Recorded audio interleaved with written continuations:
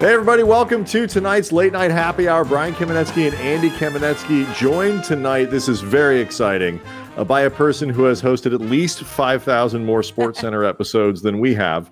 Linda Cohn. Hi, Linda. How are you? Good to see you. Brian and Andy, thank you so much for having me. It is past my bedtime. You know, when I don't host SportsCenter, I'm sound asleep. I mean, you know, we're in Los Angeles, right? So, you know, we're hoping we got some West Coast viewers right now, but it's great to be with you, and let's have some fun. Well, let's just say right off the bat how much tougher you are than Steve Mason, who is already Mace is already this is a very typical Mace thing. He keeps expressing interest in wanting to do this. Right. And he's been on with us before, but okay. He also wants everything to revolve around him because as he keeps letting us know, 10 o'clock's really late for him. And we're like, you know, Mace, we're asking like you to stay up till 11 once every 2.5 months. And this is apparently a really big ask. Yeah. Well, you know, sometimes, as you guys know, you get on a schedule. But me, I'm so used to it, like the decades in this business, and I don't have to tell you. It's sort of like, you know, you just have to go with the flow. And I'm not shocked. Any story you tell me about Mace, I will side with you two as opposed to Mace. But we all love him, and he's great. But he's the best. Yeah, I'm not shocked he can't stay up late. Oh, man. Yeah, no, it's like, does he actually Steve. stay up to watch sporting events? I mean, is he one of those guys, you know, the guys that, you know, he doesn't even have an excuse like he has to get up for an early morning radio show. No, and he leaves at halftime. He's one of those guys. Like he'll show up to Staples Center to make sure everybody can see him. And then once he's been seen, he's like our great grandmother. He used to come home and tell my mom, "Guess who saw me today?" And that's what Steve does. And so he leaves at halftime, make sure he's seen. I think he stays up to watch Dodger games, but other than that, yes, he will. He will stay up to watch a Dodger game, and I think he'll stay up late enough that I think he can fake it with a Laker game. The rest of these games, I promise, if they conclude after 7 o'clock, Mace is lying the entire time he's on air. He's not seen this thing. He has no idea. I frown upon that. I know you did. I know you gave a little asterisk to, well, he does stay up for Dodger games. But, you know, there's no excuse. Either you're in or you're out. You can't be half-assed. We agree. We absolutely agree. I think any show that opens with this much Steve Mason slander is off to an excellent start.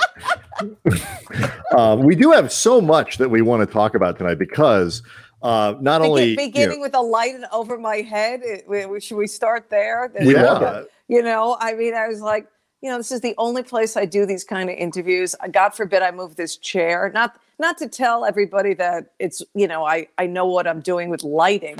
Obviously, I don't. But the point is, that just comes with the apartment. There's this glowing light that helps me in the dark. But right now, it's probably a bit distracting.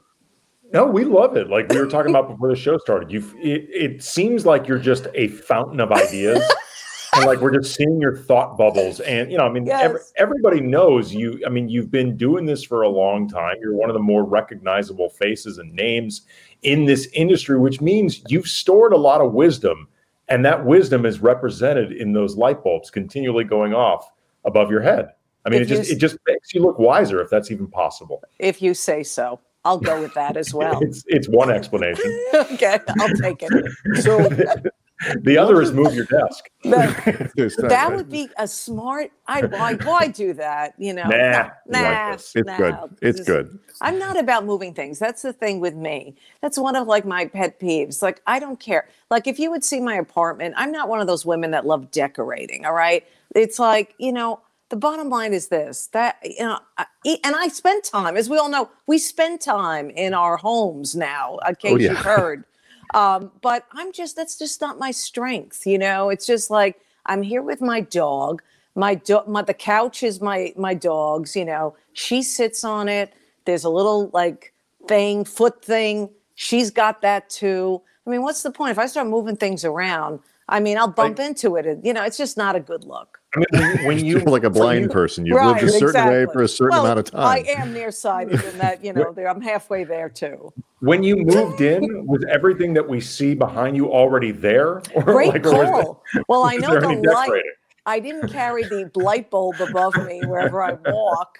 I know that was a part of the ceiling, and the kitchen came with it. As a matter of fact, the owner of the unit, when I decided to rent from her, they did a whole redecorated situation with this apartment.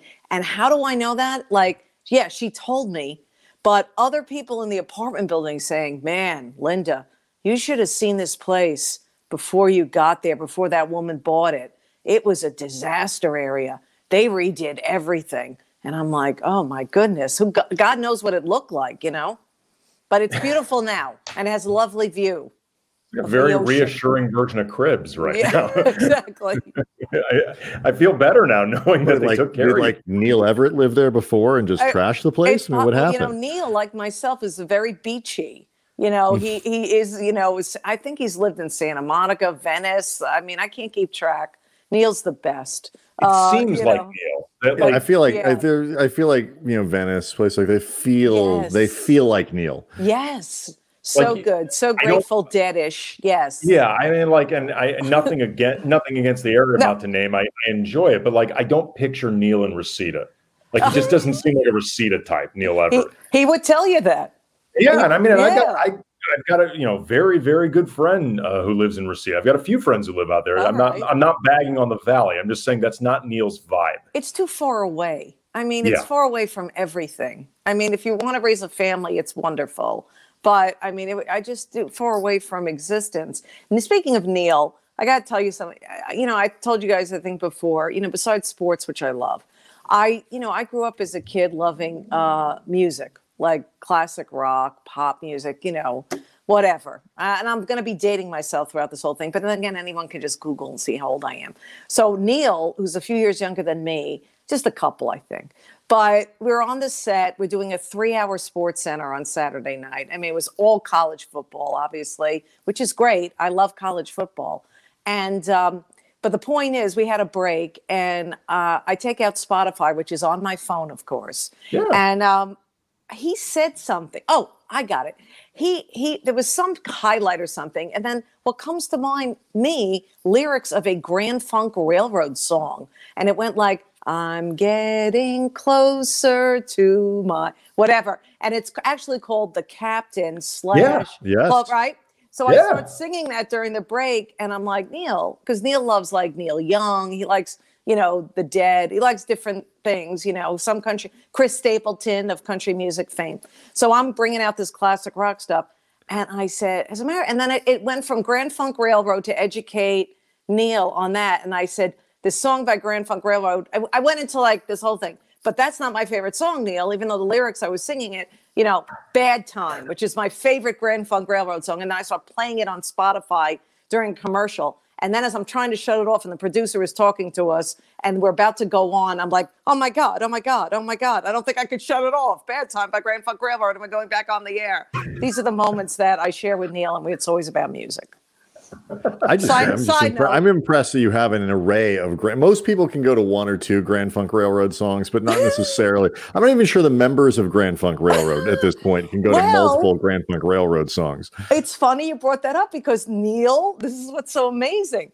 Neil goes into the story about he was in Coeur d'Alene, Idaho for some golf event or something he was hosting for charity, of course. And he invited me. I was supposed to go with him this year, but of course this pandemic hit and it was canceled. But anyway, that's neither here nor there. He said, "No, unfortunately, it is."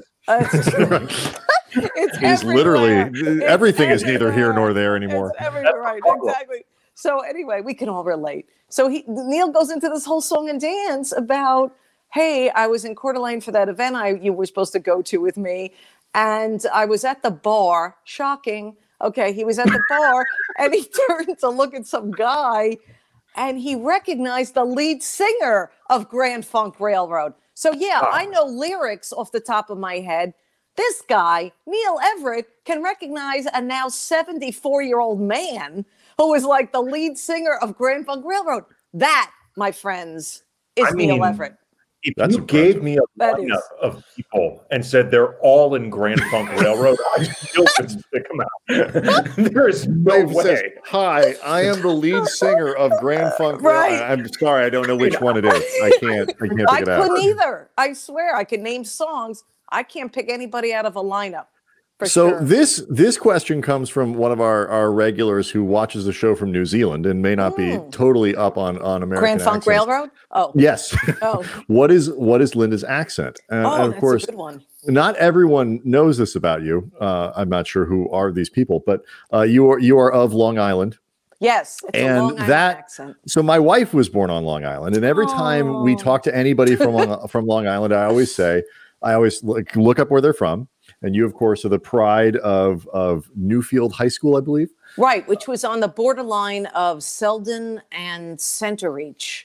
And I lived in a place called Coram. And it was all just this little trifecta within like a couple of miles from each other. Right off there on County Road 97. Nice. And we do our research here at the Late Night Happy Hour. Very nice. But so I asked my wife, I said, is that near you? And I just assume I don't know.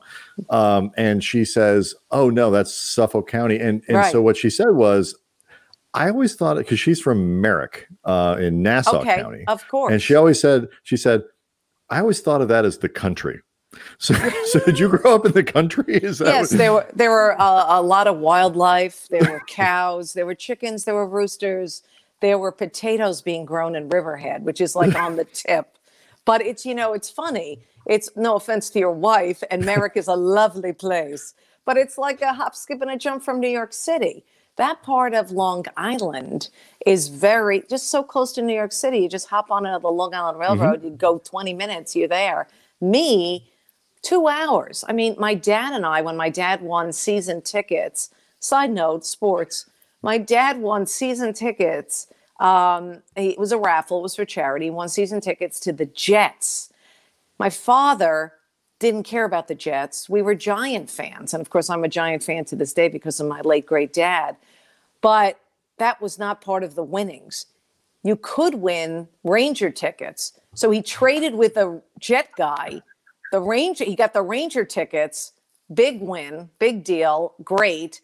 So we, out in Suffolk County, like your wife has pointed out, in farmland country, to get to Madison Square Garden, we'd have to take a 2-hour train ride there and back. Okay, so it is further away. It's far, and we did that a lot of these games. That's how and again, priceless memories with my dad. By the way, doing that, sitting on a train, falling asleep on the way home, but going to Ranger games with him, and that was pretty cool. But that gave you a little painted the picture of how far. That was to civilization. You should know I'm in trouble now because she just texted me from upstairs. Glad she's I hear you making fun of me. Oh, so she's not watching. She's just she's not watching. She can just hear me. Hearing you mentioning her name. No, neither of our wives watch. They lost interest in what we do a long time ago. Yeah, how long did that take? What? About 20 minutes. That works under the assumption that they ever had interest in what we do.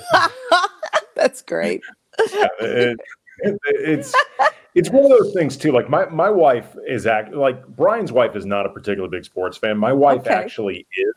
Nice. But even as somebody who is a really big sports fan, like they've come to realize, like, if you are in this industry, sports never stop. Right. And like you really start gauging an idea of, man, these games take a while. And there's a lot of things that go on during these games that we can't get to because we're in the middle of watching something. And there's a lot of there's another game. Huh. Yeah, and it is funny you bring that up because people who do not grow up with sports, who are not emotionally connected to sports, have favorite teams growing up, which I have referred to. I get it. Why would they waste 4 hours in one place just to finish what they start? It's a waste of a life. But we do this for a living. And many of us have emotional connections. So God forbid we walked away or didn't finish it. It's awful. It's like you're letting down everyone. It just doesn't seem right. It's a gut feeling I have. So I can't do that. I mean, I'm watching, Jets Patriots, for God's sake. I mean, what's going on? And I'm off. I don't have to watch That was a Patriots. terrible football game. I mean, Joe Flacco had his moments. Can I tell you something? Okay. I've gotten into in a fun way, nothing serious. I'm not a degenerate, but legalized fun gambling. And I put a very small amount. I mean, I can promise you I'm not judging. Okay, good. If anything, okay. I'm judging, well, I told you. $75,000, just a little bit, just something, just a little taste. You think I would be sitting here talking with you after? I started.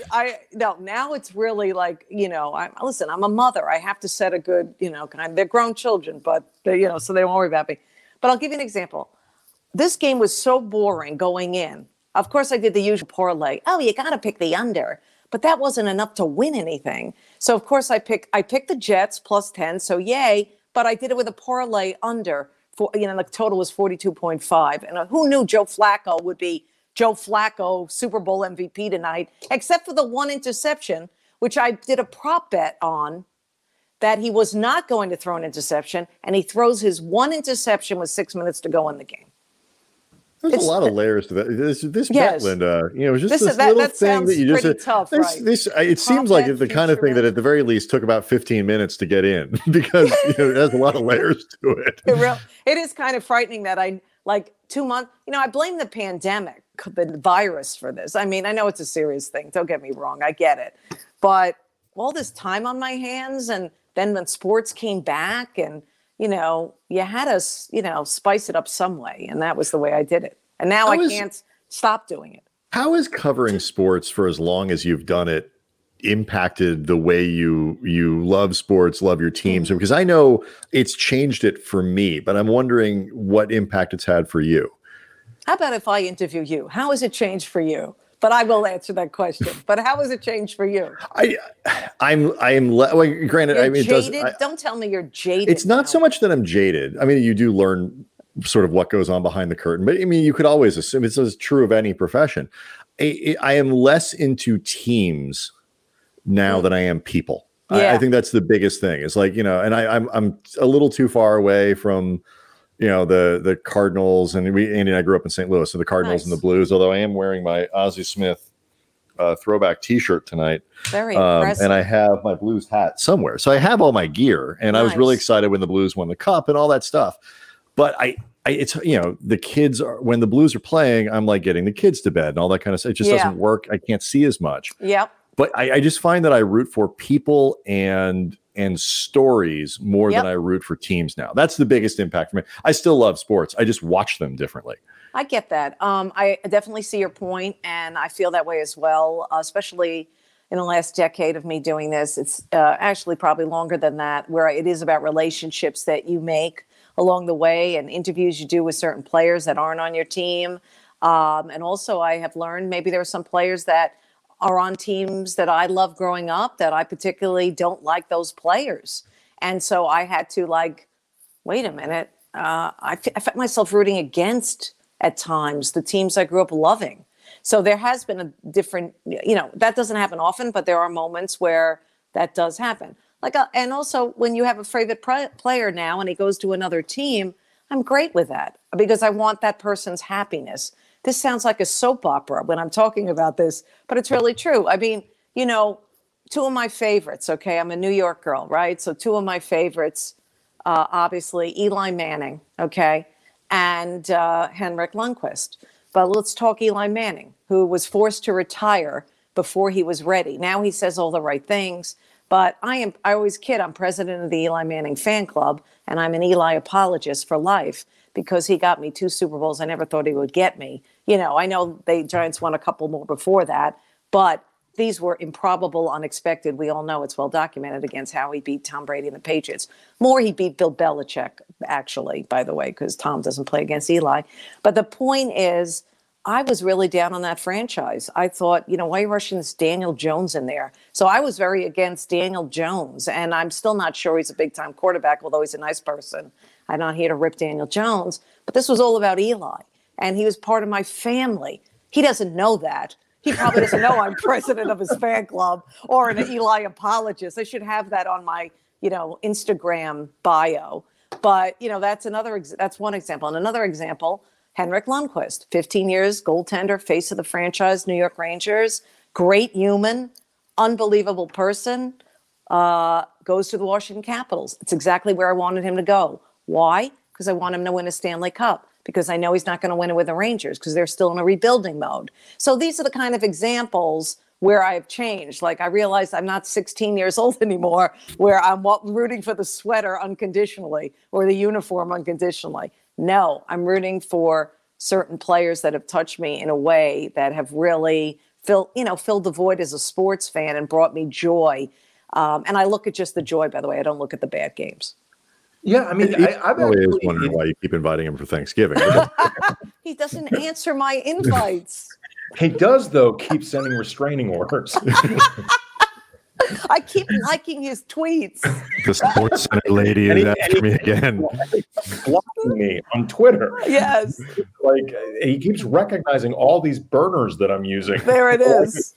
There it is. Anything. The guy wins Super Bowls. What can I say? It is an interesting thing, though, when like you start getting to know certain athletes more, being around them more. Like, for example, I've been in LA a long time, and I've been here the entirety of Kobe's career. Nice. But, and that was amazing to watch, like, that type of career from start to finish. And like, Brian and I, have covered the Lakers for a long time, but I became a Laker fan living out here before I was doing this job. So I had been following everything. Right. That's a great example. That's a great example. Yeah. And it does become different when you're interacting with that person as an actual person. But Kobe's also part of my professional life, and I have to try to figure out, what's the best way to cover him, I guess, for lack of a better way of putting it, honestly. But at the same time, you admire what he's doing. There are times where you're watching this and you can't help but become a fan again, because what he's doing is amazing for a team that at the end of the day, I am wired to care about. I am wired to root for the Lakers to win, because I was doing that well before.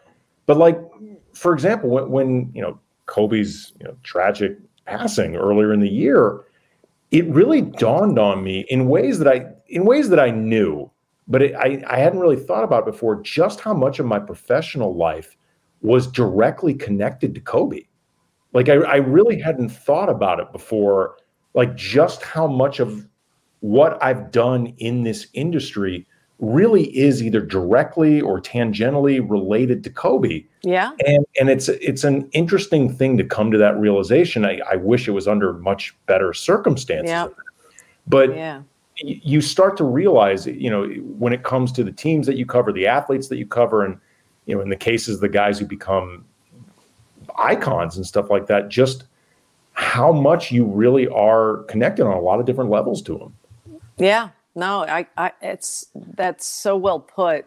And that's part of the thing that I was saying, when you're covering someone like let's take the Rangers team that went to the Cup final in 2014, who lost to the LA Kings, by the way. That was epic. Yes, that was not epic. I was not in a good way. I went to the game. I was doing pre and post game on the radio for the Rangers all that year and the year before. So I became close to that core group, and did some traveling as well with them. And it's just, I totally get it. Here's the thing, guys. You can still be professional. Yeah. But you're human. And it's okay. And I think that's where it's changed over the years, where I think it's okay to have, relationships with these people, meaning, professional relationships, and that because you want to earn their trust. When I first started on SportsCenter many moons ago, was July of 1992. And there was so many things that, I was just trying to, I don't want to say fit in, because I always believed I could. And I always believed in myself. But when I when they had the early ESPYs, back in the day then, right? And they were in New York City, which was very cool, because it was on a very smaller scale. It was at Radio City Music Hall. And it was events like that, or if I would go to celebrity golf tournaments and meet athletes there as well. And they would come up to me and they would say, you know, positive things about my work on SportsCenter. And that meant everything to me. There are two major things that I knew I was in the right place at the right time and that I was doing the right thing for my career. When athletes, like I remember Shaq, I did a sit-down interview with Shaq. And of course, he had to be sitting down because I'm tiny and he's big. So, but I mean, you know, back in the day, in the height of Laker and Kobe, you know, Shaq and Kobe and the Lakers. But my point is this, when he would say really complimentary things about me, they don't have to do that. Then I knew, okay, I must be doing a good job if athletes are saying this. And you got to think about this. This was like a long time ago, okay? This was like, in case of Shaq, you know, it was 2000, probably around that time, 2000, something like that. Others before that saying things. You know, here I'm a woman in a man's world. And, you know, as you guys know, I mean, you can understand me clinging to every, no social media, you know, clinging to every positive. The other thing is when the average sports fan would come up to me and say, you know, I never took sports from a woman before you. They always would preface it with, take this as a compliment. And I knew what they were going to say. and that's what they said. They go, you know, I never took sports from a woman before you. And that's a compliment. And I'm like, I get it. That is a compliment. Thank you. You know, you know what I mean? It's not necessarily a compliment about themselves in certain ways in terms of how they may have been unwilling to see that before. But at the same time, if they're willing to have their eyes opened, you know, if they're willing to become more open-minded, then ultimately it is a sign of them evolving. Or did initially did that feel like a compliment though? You know what? When they prefaced it with, take this as a compliment, right? Then I took it as a compliment. But it's a good question you asked. But no, I really did. Listen, I think it's brave at that time for guys to come up to me and say these things. And, you know, it's an interesting way of looking at it. I always, like I said, I hung on to any positive, and I took it that way. Because, you know, at ESPN, they don't give feedback, by the way, you know, so we've learned. I had no idea. Yeah, that's right. You get your feedback by finding out if you still work there. That's right. That's how we've done it. Oh, yeah. I mean, I could tell you a classic story about that, which you guys probably can relate to. And, you know, we're kidding around, but obviously, you know, what happened to you guys and then so many 300 people today, let go. Yeah, you know, sure. Yeah, it's just awful. It's just great. It's awful. But it was, let's get the time right. It was, I know what year it was because it was the year the Rangers won a Stanley Cup in my lifetime, which was 1994. So that whole year I was the happiest person every day of my life. But it was during the postseason run. It was in the spring. And I remember the two bosses at the time, John Walsh and Steve Anderson. And I was at ESPN for just 2 years, maybe less. And my contract was coming up, but they had an option, right, to pick up another year or two. So it was coming up, that option. They called me into their office. They said, after you do the 6:00 p.m. SportsCenter Eastern with Charlie Steiner, and it was the night that it was a Game 7 of the conference final, which turned out to be an instant classic, double overtime, Rangers-Devils. Okay, so first of all, I wasn't happy that I had to stay later for this meeting because I wanted to go home and watch this game. That's number one. Now, this is where my priorities are. Number two, they could have fired me then. I was like, can't miss a minute of this game. It's a good game. Yeah, it was a great game, as it turned out. So anyway, I'd go in the office and they said to me, speaking of having no feedback, this was the first feedback I ever got. And the feedback was, they were nice at the beginning. They said, hey, Linda, we know you know sports. We hear you talk about it in the newsroom. Everyone knows it. You have great conversations. You're passionate. You're animated about it. But we don't hear that enough on the air. You know, we want you to be more of that on SportsCenter. And I was like, the gut punch. I was so shocked, more so because no one like, why did it take you 2 years to tell me this? I did not say that. But it really hit me hard, and I was holding back the tears. And that's a song by Simply Red, I believe. So, you know, I was really holding back the tears because I was like, wait, I don't get it.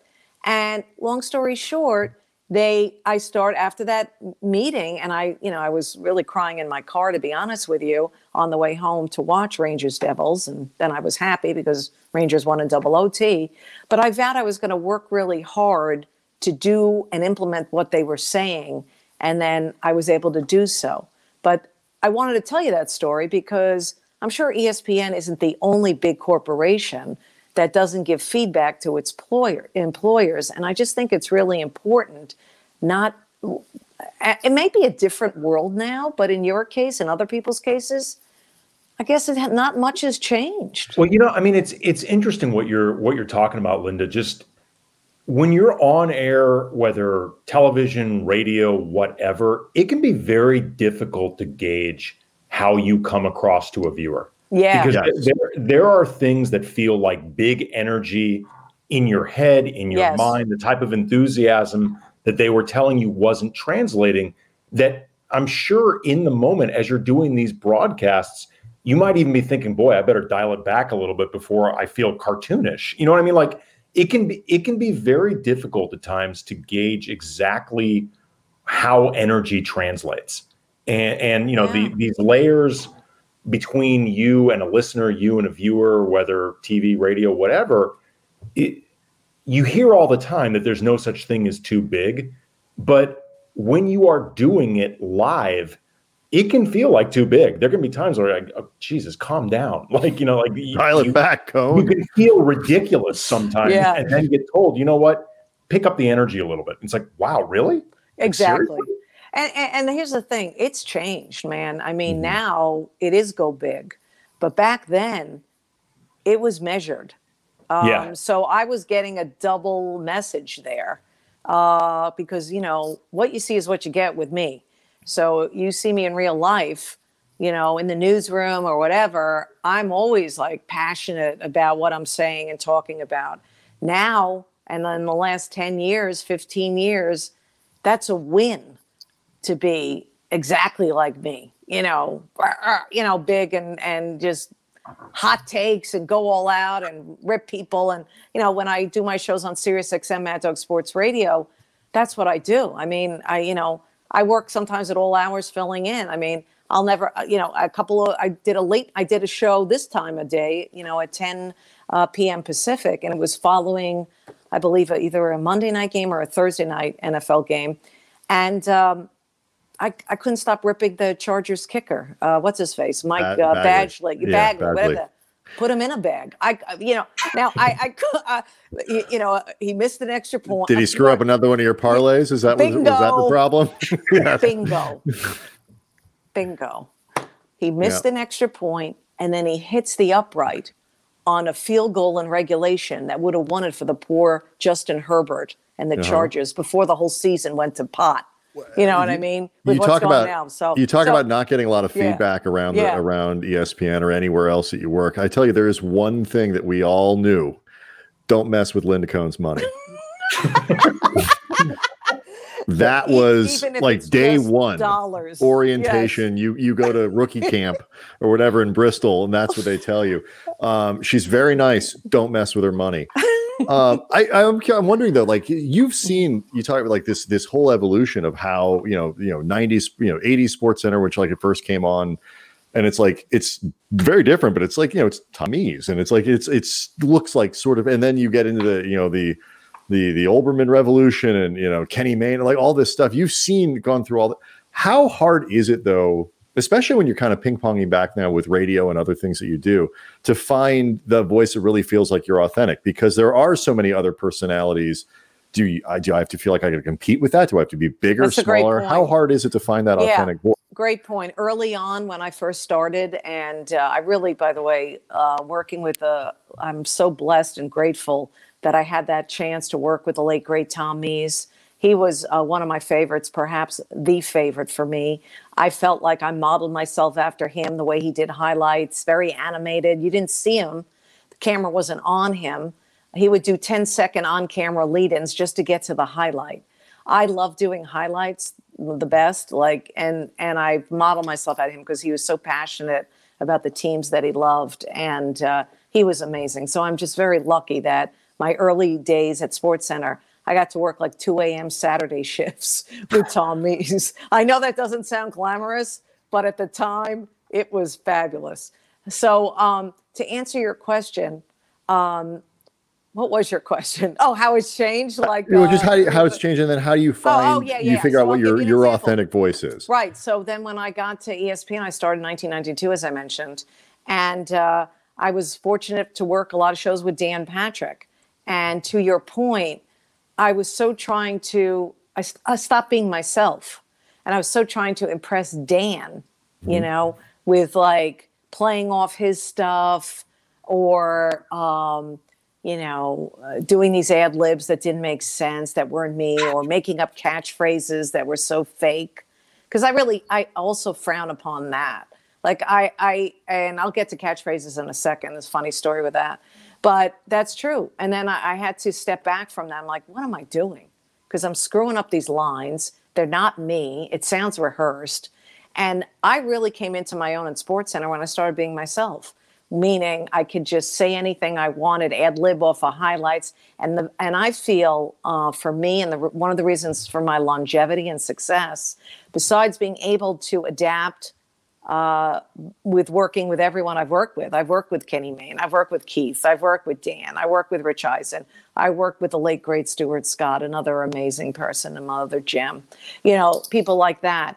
Besides doing that, I didn't really come into my own until maybe 5 or 6 years in to my run, till probably the late 90s when I realized, you know what, Linda, just be you and be organic, be original. And I never, the catchphrase thing, that was Dan and Keith, that was those guys. And I got caught up in it for a while, but it really wasn't me. I thought what the viewers always told me was like, we never know what's coming out of your mouth. It's not like we're bracing for your catchphrase. And I like that. I'm glad. Did you have a particularly bad catchphrase that you remember? A funny story is that, back in 2008, I wrote this funny look at my journey. I wrote this book called Conehead, a no-holds-barred account of breaking into the boys club. You can probably get it on Amazon for $2. But in it was a chapter about how I felt there was a need for me to have a catchphrase.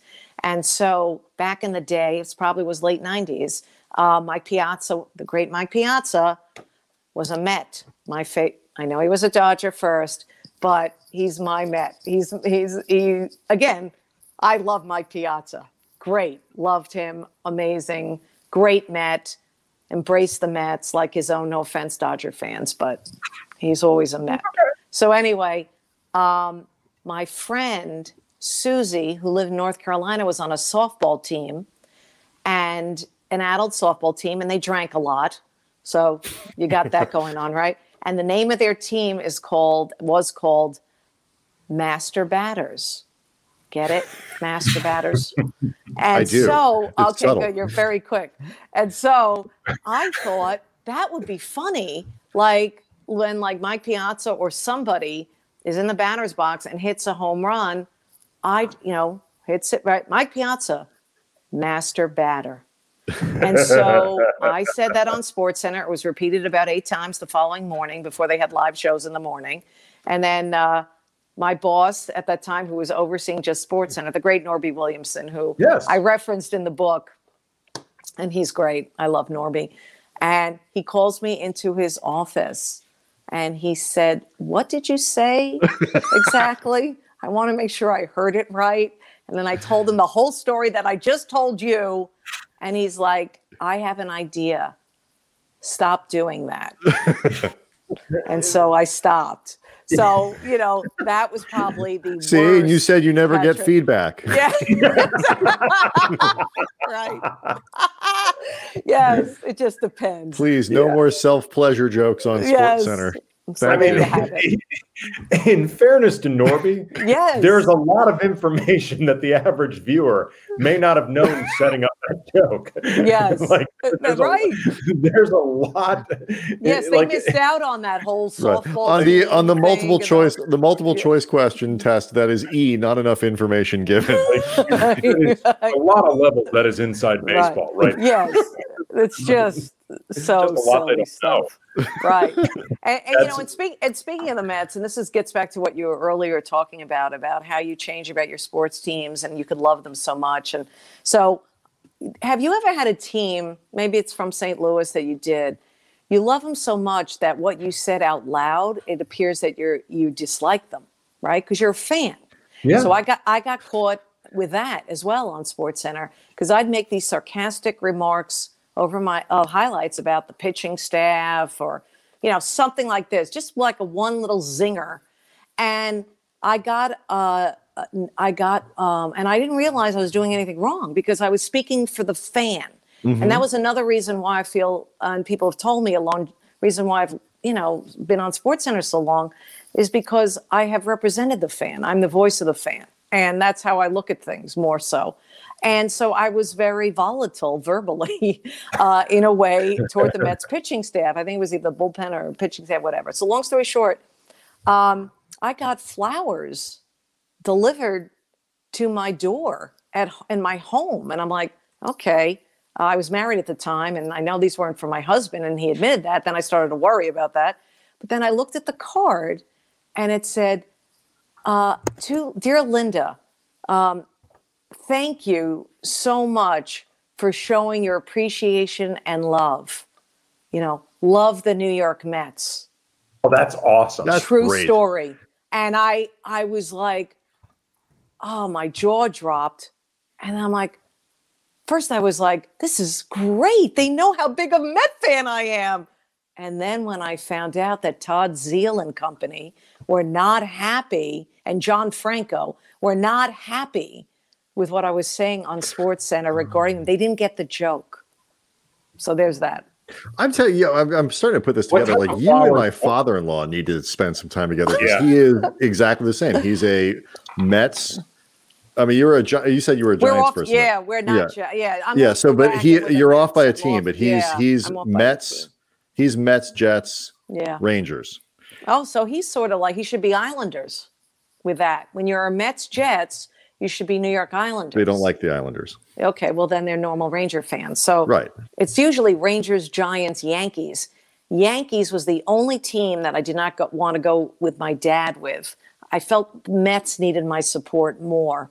The Yankees did not need my support growing up. And they still don't, really, when you think about it.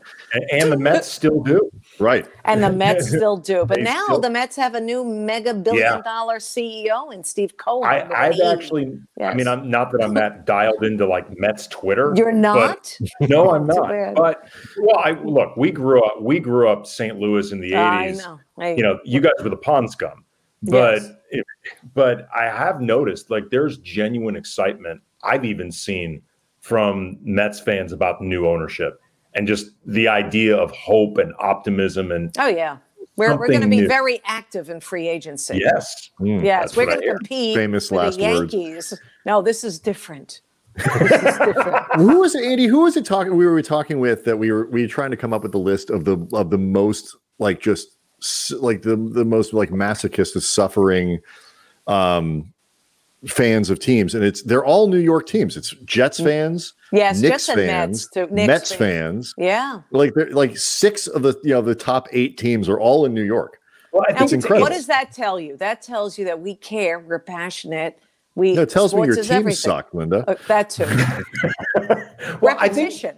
I think there's a combination in terms of what makes this so torturous for New York fans. It's a combination of what Brian's talking about with just a lot of mismanagement with professional sports teams in New York, but also because you are New York, there is this expectation that, of course, it's all going to be great. And of course, we're going to get everybody we want because we're New York. Yeah. Like, why wouldn't we? It's like, it's that exceptionalism that exists a lot with New York and, frankly, LA teams. And there have been times when it's been justified on both coasts.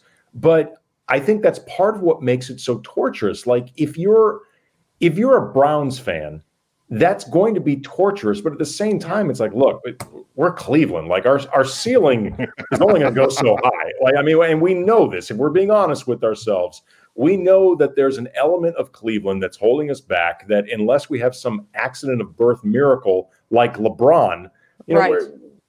There's a pretty heavy lift for us ahead. But New York, like it never should feel like that with New York. Here's the deal with New York and LA and why people can't stand our teams, by the way, on the outside, is because this is why we have to have everything work out perfectly, because we're competing with so many other things out there. I mean, LA, if you're not, if you're LA, I don't have to tell you how sports fans are. They're distracted by sunshine here. In New York, it's Broadway, it's everything else. It's great eating. It's staying up all night. I mean, it's amazing. So we have to be good. Well, our sports teams have to be great to get the attention from these other things. I will tell you, though, like we were talking before about like how things have changed, how you look at sports differently. One of the things that I find myself, maybe it's because I got kids now and they're younger or whatever it might be. I don't have the space to be as sort of cynical. Like, you go through your 20s and 30s and you want hot takes and whatever it might be. One of the things I love both about the Dodgers championship this year and the Lakers is they were built on positive things that happened.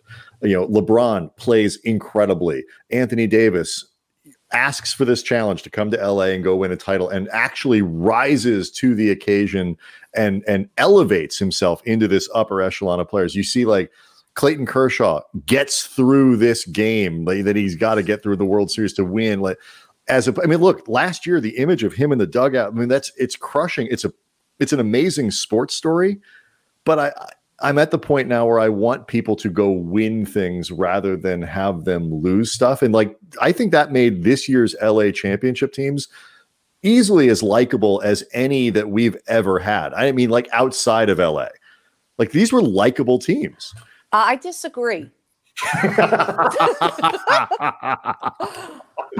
Go on. All right. Listen, I hear from people like country folk like you. I understand. Yeah, in the farm with the cows and the horses. I disagree because people on the outside just think the Lakers and the Dodgers. I was too happy for Clayton Kershaw and Dave Roberts, one of the nicest humans ever. Okay. But hey, they went out and they paid all that money for Mookie Betts and they got him. And, that's the argument. They're like, I know other teams, you would say, well, other teams could have went and traded for. Now, only the Dodgers could afford to pay that salary. Okay. So to the outside, let's take the Dodgers. The outside, they're like, no, and don't even get me started on the Lakers with LeBron. And the way all Mookie Betts does is spread joy around the world. He's the most joyous player ever. Let me tell you. And Anthony, the whole thing with LeBron and Davis and all that stuff. Davis screwed his old team. He just remember when the way he left with New Orleans? It was like, get me the hell out of here. He was wearing shirts. You know what? The Pelicans are actually, but they're in a great place now. I mean, this was actually a win-win trade. Brandon Ingram's going to be, I think, a really good player. I was high on him since his rookie year when it wasn't showing up in his stats. Lonzo and Josh Hart are at minimum solid rotation guys. They got draft picks. Okay.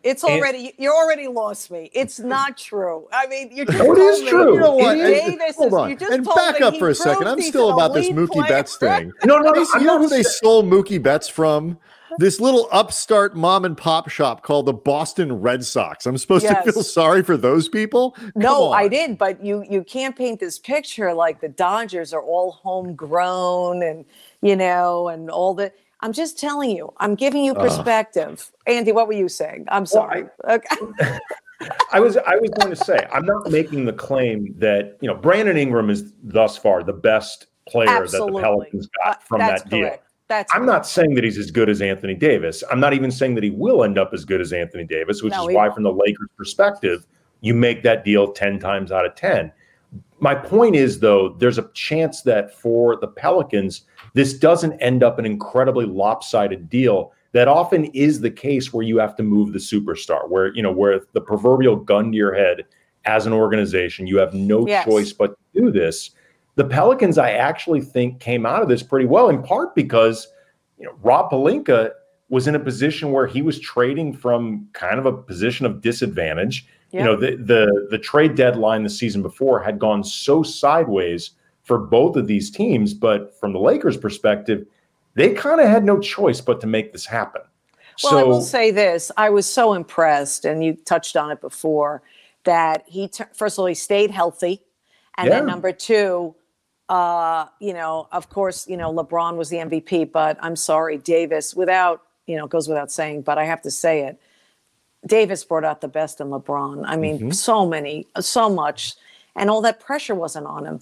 And for them to do it, I mean, first of all, the first year LeBron hurt, obviously not Lakers non-factor, didn't make the playoffs. And then to bring in Davis, and then they instantly win a title and stay focused. When everyone were rooting against them as early as the opening round against Portland. And I think I was one of those people because I just wanted some excitement. I wanted, can the first round in an NBA playoff for a change be exciting? No, apparently cannot. Nathan Mark, our friend from earlier in the show, brings up a great point, Linda, here. You got to remember the history and the context. Anthony Davis came to a bad lottery team down in the dumps, and they won a title. They weren't even in the playoffs last year, Linda. It's a great rags to riches story.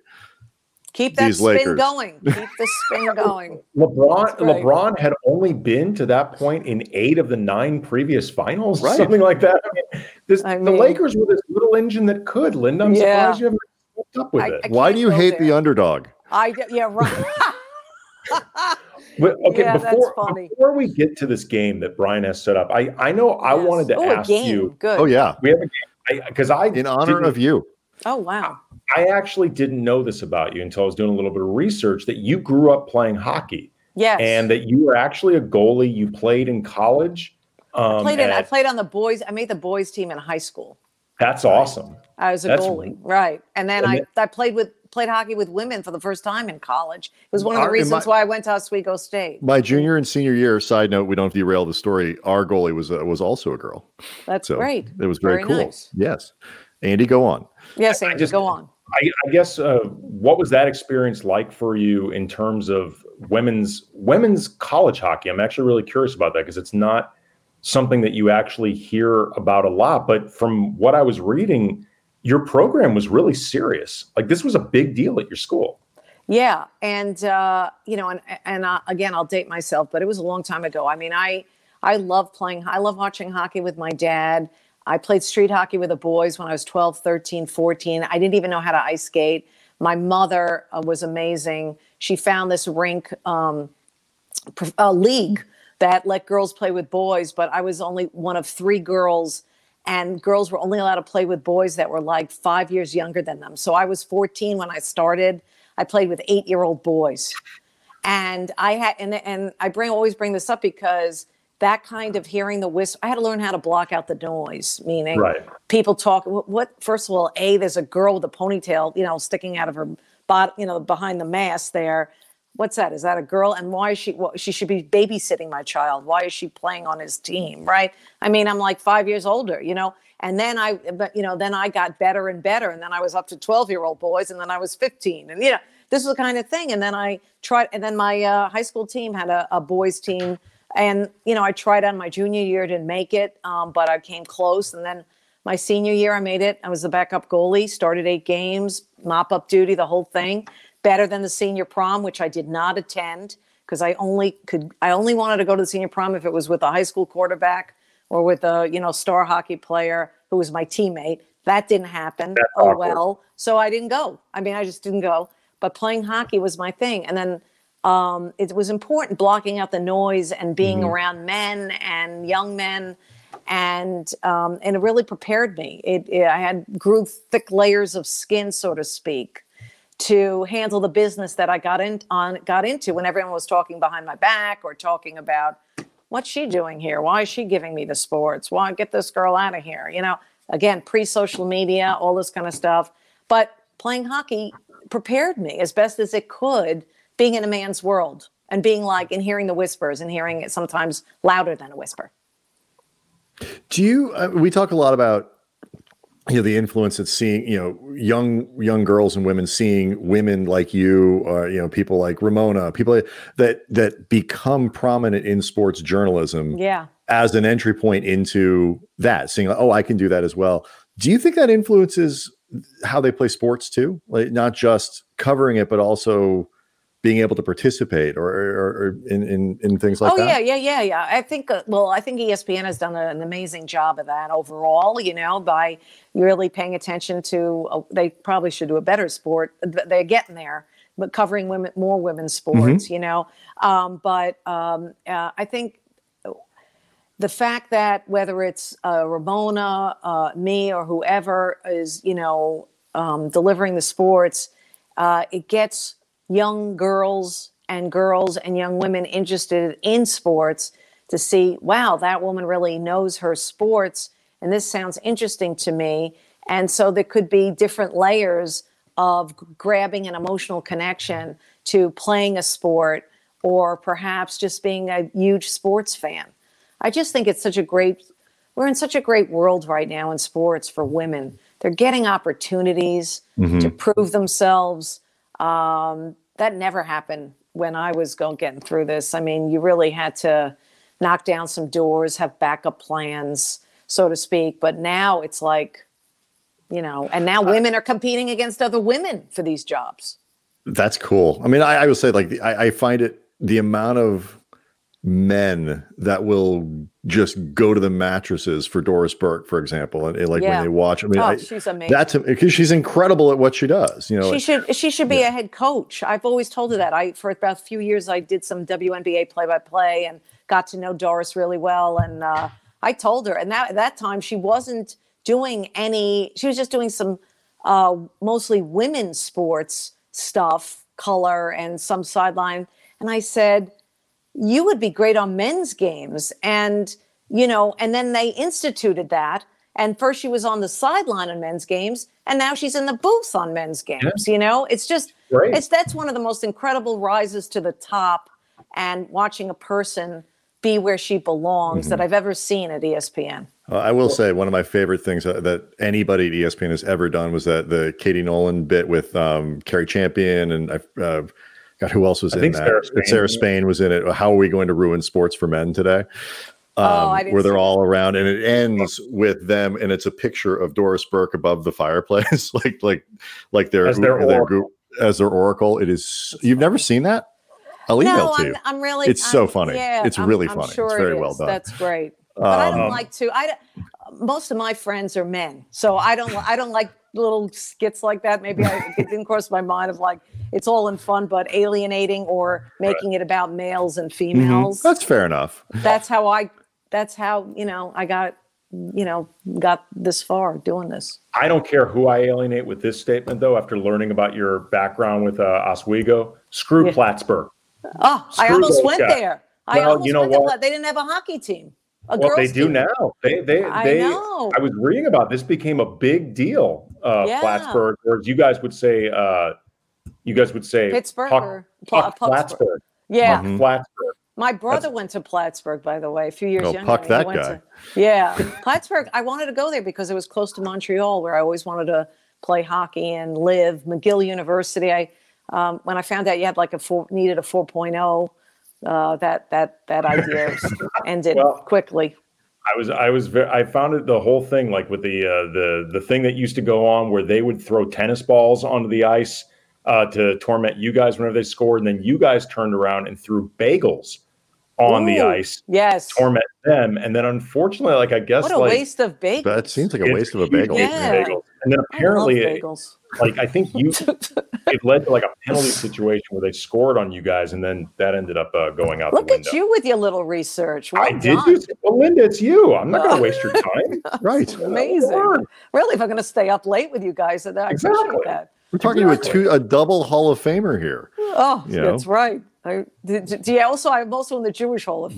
That's the two we were counting: the National Sports Media Association and the National Jewish Sports Hall of Fame. Neither of which will let us in. Oswego State also Sports Hall of Fame. So I'm sorry, research 3 Halls of Fame. But we are only eligible for 2 of those, and they're not letting us in. So how do you keep track of all those jackets, Linda? Yes, exactly. What jackets? All right, let's do this. In honor of Linda Cohn, we have a game that I have entitled "Name That Cone." Nice. So it's either a person named Cohn, C-O-N-E, Cohn, C-O-H-N, or something that has the word cone in it. Ooh, this is okay. You're so good with these games. Yes. Well, that may not be true. All right. So your name is your buzzer. So if you think you know the answer, you shout out your name, and then I will call on you, and you will get points. Do I shout out Linda or Cohn? What do I shout out? Either one. Okay. But don't shout out Andy, basically. All right. Because then I won't know. Okay. So, and then there are bonus questions for some of these depending on who gives. So if you get it right, you might have an opportunity to get a bonus question. Don't count on it. Don't count on it. Okay. So here we go. Question number 1 of Name That Cone. She played Natalie on The Facts of Life. Andy. Mindy. Well, Linda. That is correct, Linda, but you also didn't buzz in. Oh, Andy did, and Andy gets to say. Andy has to play this game? Yes, we're both. I thought you were just testing me. No, no, it's both of you. I'm sorry. I should have made that more clear. No, it's late. My brain isn't functioning. Go ahead. I believe it's Mindy. That is true. Mindy Cohn is the answer to that question. Yeah, you heard what I said. Well done. Right. Oh, I did know. Right. Of course you did. Question number 2. Over the course of his 17-year career, this right-hander pitched for Linda. David Cohn is the correct answer. Now, bonus question. Oh. He pitched for 5 major league teams. For a bonus point, can you name them? Kansas City, Yankees, Mets. Yes. I will just guess the final 2, and I will say I will be wrong because I have no idea. I will not even guess. Blue Jays and Red Sox. Oh, I was going to say Red Sox. I would never have gotten the Blue Jays. Wow, that's a tough bonus question. Well, I'm not just giving away points. I'm not giving away points here, Linda. 3 of the 5. That's true. I could have. Okay. All right.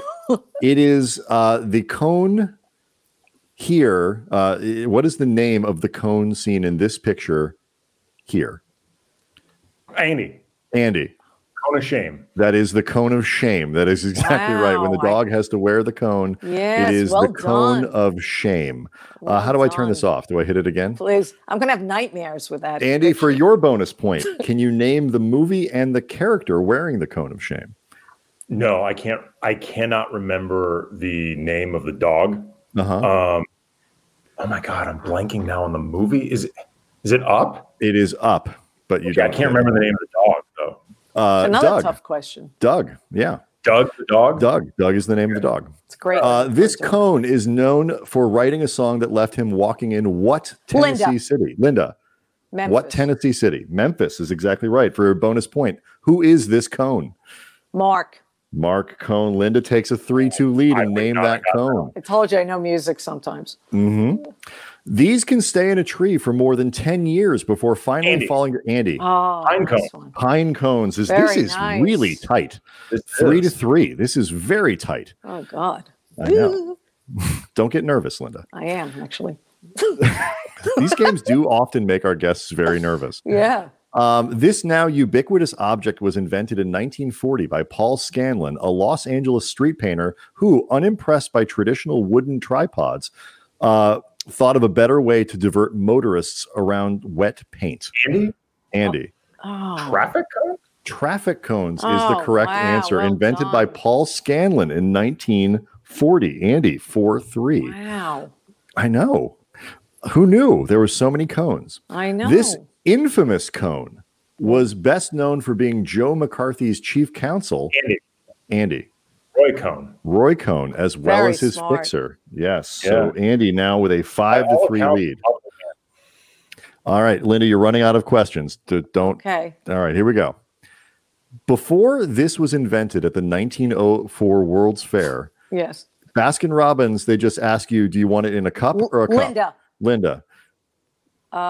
Waffle cone. What goes in the waffle cone? Oh, ice cream cone. Ice cream. That is correct. The ice cream cone. You're being kind. Thank you. I am. Now, for your bonus point, Linda, can you name the 3 most common kinds of ice cream cone, the actual cone? What are the 3 you could order? Okay. Sugar. Yes. Waffle. Yes. Wafer. No, the wafer is the little cookie that goes in. Andy, do you know what the other one is? Waffle and sugar were named? Yes. Waffle and sugar. I didn't know there was another one. Cake. Oh, the cake cone? The cake cone, I never had that. I had no idea. Yes, you have. You just don't realize it has a name. I wish I had it now. A cake cone is a kind of, you ever get a soft serve at McDonald's? Like a rectangular looking one? I try not to go through that drive-through, but if I did, yes. Yes, that's the McDonald's at soft serve is served in a cake cone. That's that shape. I did not know that. There you go. All right, 2 more. Often confused with a chili dog, this type of hot dog is a fixture in Detroit and other places around Michigan. Andy? Sounds like it would be from New York. Andy? Nathan Cohn? Nope. Free shot for you, Linda. Can you repeat the question? Sure. Often confused with a chili dog.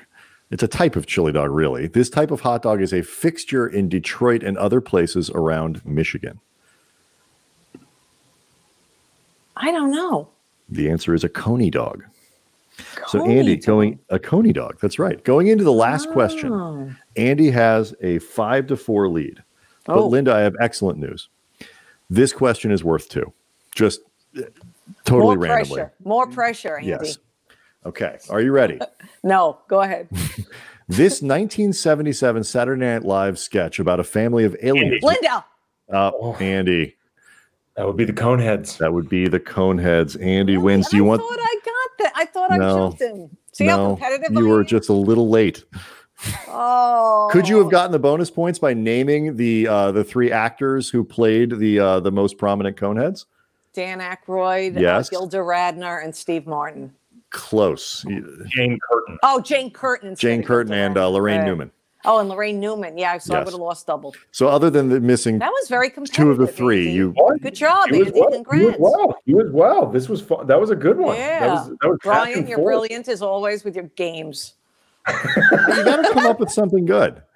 And, that was great. Don't just because you lost, Linda, does not mean you need to wear the cone of shame for the rest of the evening. I frown. I'm a big dog lover, and it's always sad. Look how sad he looks. He says, "I do not like the cone of shame." On I do not like the cone of shame. He says, "I don't like it." Doug, though, great name for a dog. Oh, I love that movie. Dog, I love that movie. Doug the dog. Yeah. All right. You are an incredibly generous human being for giving up one of your off nights and staying up late with us to do this. Thank you so much. Again, you find you on SportsCenter. We find you on SportsCenter, of course. Sirius XM Mad Dog Radio. When the NHL season's around, you do stuff for Sirius with them too, right? Right. As a matter of fact, we're doing some off-season shows Saturdays at 4 Eastern. Yes, on Sirius XM NHL 91. So there's that. So you can find me. Just follow me on socials, at Linda Cohn, and you'll know when the heck I'm on anywhere. Tomorrow, awesome. Sabrina Merchant is going to come on talking about the Lakers and her time on Jeopardy with Alex Trebek, who, of course, passed away. Was it last night or this morning? I think it was this morning. No, I think it was actually over the weekend. Yesterday. Over the weekend. Yeah, yesterday morning, actually. Melissa Merritt's the author of All Right, All Right, All Right. The oral history of Dazed and Confused is Wednesday. I'm like 200 pages. I'm so excited about that. Classic. Yeah, you love Dazed and Confused. This book comes out November 17th. Highly recommend it. It is fantastic. Jordan Rodriguez from The Athletic on Thursday. Again, Linda Cohn, thank you so much for doing this. This was a ton of fun. Continued success, guys. I'm really big fans, and this was so much fun. Thanks for the laughs. Very much. We'll see everyone tomorrow night. Yeah. You need a lot.